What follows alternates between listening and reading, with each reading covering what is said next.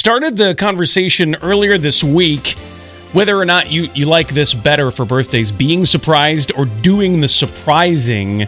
Tanya, this is an annual thing for you? I do surprise my husband, even though he knows something is up, but I have to wait until he finally goes to sleep around midnight.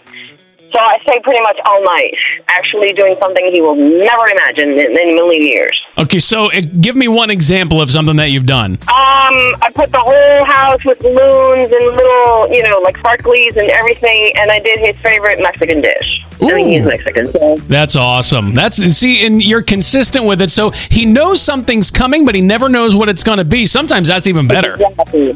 The River Morning Show Daily Podcast is brought to you by United Faith Mortgage, a faith and family-owned partner with a direct lender advantage. Go to UnitedFaithMortgage.com. The River Morning Show with Josh. I am not convinced as we advance in technology, we're really advancing at all. And I love tech. I'm an early adopter. One of those like, ooh, this is new. Let's go do that. I'll use that, yes. Mercedes, for example, has an all-new electric concept car. A lot of car companies are going electric. That's great. That's fine. It's got all the gizmos and gadgets, and it's got seats made out of mushrooms. They're not cushions shaped like mushrooms. They're actual mushrooms. I'm just not prepared for there's a fungus among us dad jokes every time some dude gets in.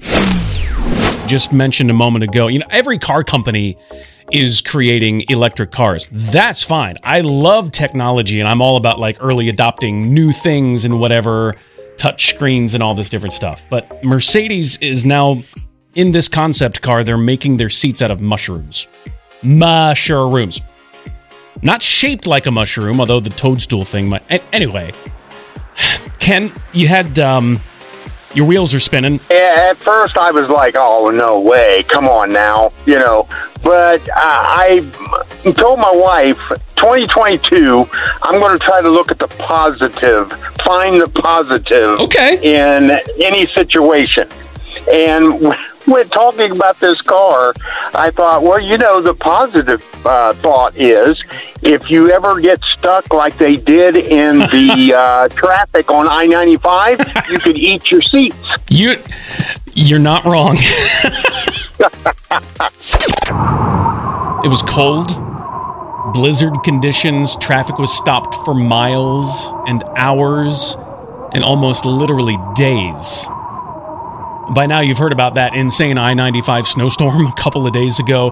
People were literally stuck on the freeway for more than 24 hours. A lot of them ran out of gas, so they didn't have any heat. Many of them didn't have any food or water at all. And a lot of them wondered legitimately, are we going to survive this? I can't imagine having that kind of worry just in your daily commute. But one mom and her young kids were rescued, as it were, by some EMTs. They spent the night in an ambulance so they could stay warm. A bread truck that was stuck passed out loaves of bread to stranded travelers. And one family who was coming back from Florida loaded down with citrus. They shared those oranges with cars up and down the highway.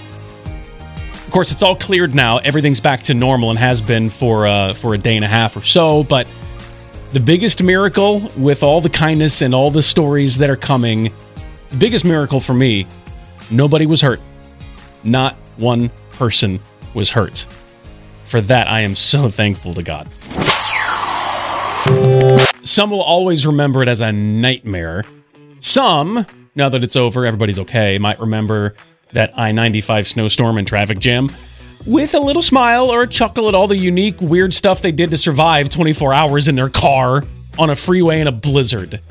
Diane, for you, now, obviously not part of the I-95 thing, but in your past year, what's a travel nightmare you can look fondly back on now? I was in 9th grade and we took a trip out west, and it was just supposed to be 15 days. We set up camp at Yellowstone National Park, and it snowed in June, and we ended up staying in the lodge for 3 days. So the 15-day trip in 18 days. I would assume you made the most of it. Of course, tons of memories, yes? I did. We ended up making a song about our trip to the tune of the Brady Bunch. The Brady Bunch.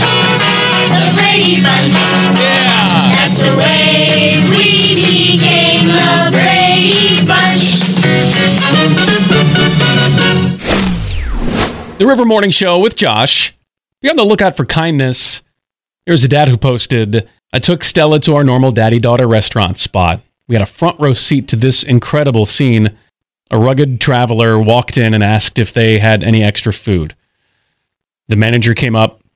And all I could pick up on the conversation was the manager saying he'd love to give the man a full hot meal, not just scraps or extras. The only requirement was that the traveler let the manager pray with him. So he agreed. There was no waiting for things to die down either. They did it right in the middle of the busy lines and busy workers. The manager put his hands on the man's shoulders and then prayed. I heard love in that prayer. The traveler wasn't some untouchable stain on a business because he looked really rough. He was the reason that store opened its doors that morning, or any morning, really. That's so beautiful. And as I'm reading that and imagining the scene in the story, I hope the people around us, especially the outcasts, are the reason we open our hearts today. Cute kid stories. So this is from Emily, and they were doing a family hike on New Year's because obviously it wasn't freezing cold. And she was asking her boys, do you have any at all? Do you have any New Year's resolutions, kids?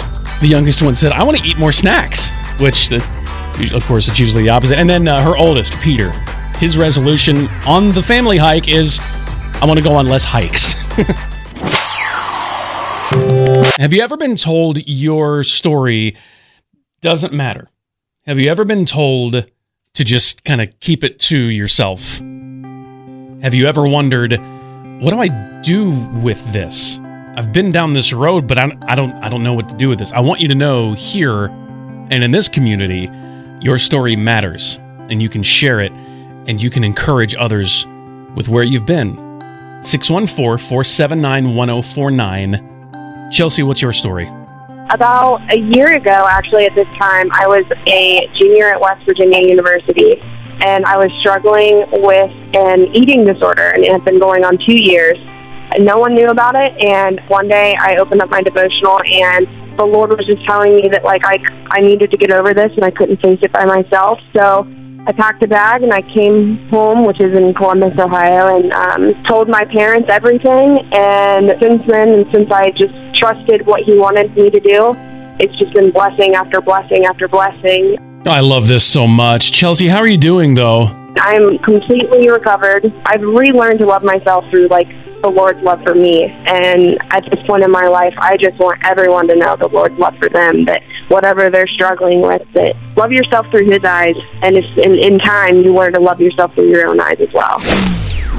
It's not exactly like those old cartoons or cheesy movies from the way back machine. You feel like you're being watched and that sort of thing. It's not like that, but it is like that.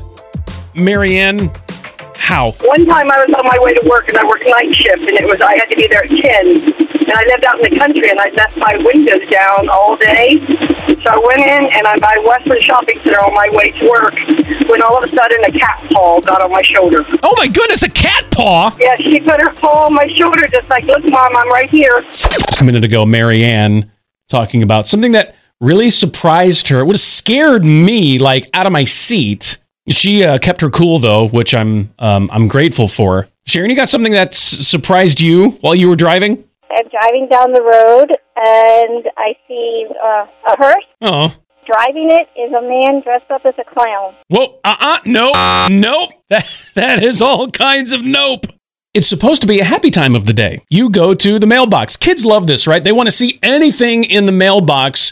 When you're a grown-up, you realize most of it's junk mail or bills. Don't you wish you could enjoy that little trip down the driveway once again? Well, my name is Josh, and United Faith Mortgage can help with that with a refinance you've been dreaming of, because yes, it can happen. And United Faith Mortgage will help you look at the entire situation and see if this is the right time for you. You may have heard all kinds of different things about current rates or whatever. This is still a great time to check in with United Faith Mortgage to see if your family can save monthly and lifelong money by refinancing. When you work with United Faith Mortgage, you're going to get personal care. They're a small family team, just a couple dozen team members. Many of them actually are family, and they're run by a father and son, John and Ryan. They want to save your family additional money and stress and make your trip to the mailbox a little happier. For new homes or refinancing, check out United Faith Mortgage at unitedfaithmortgage.com. United Mortgage Corp, Melville, New York. NMLS number 1330.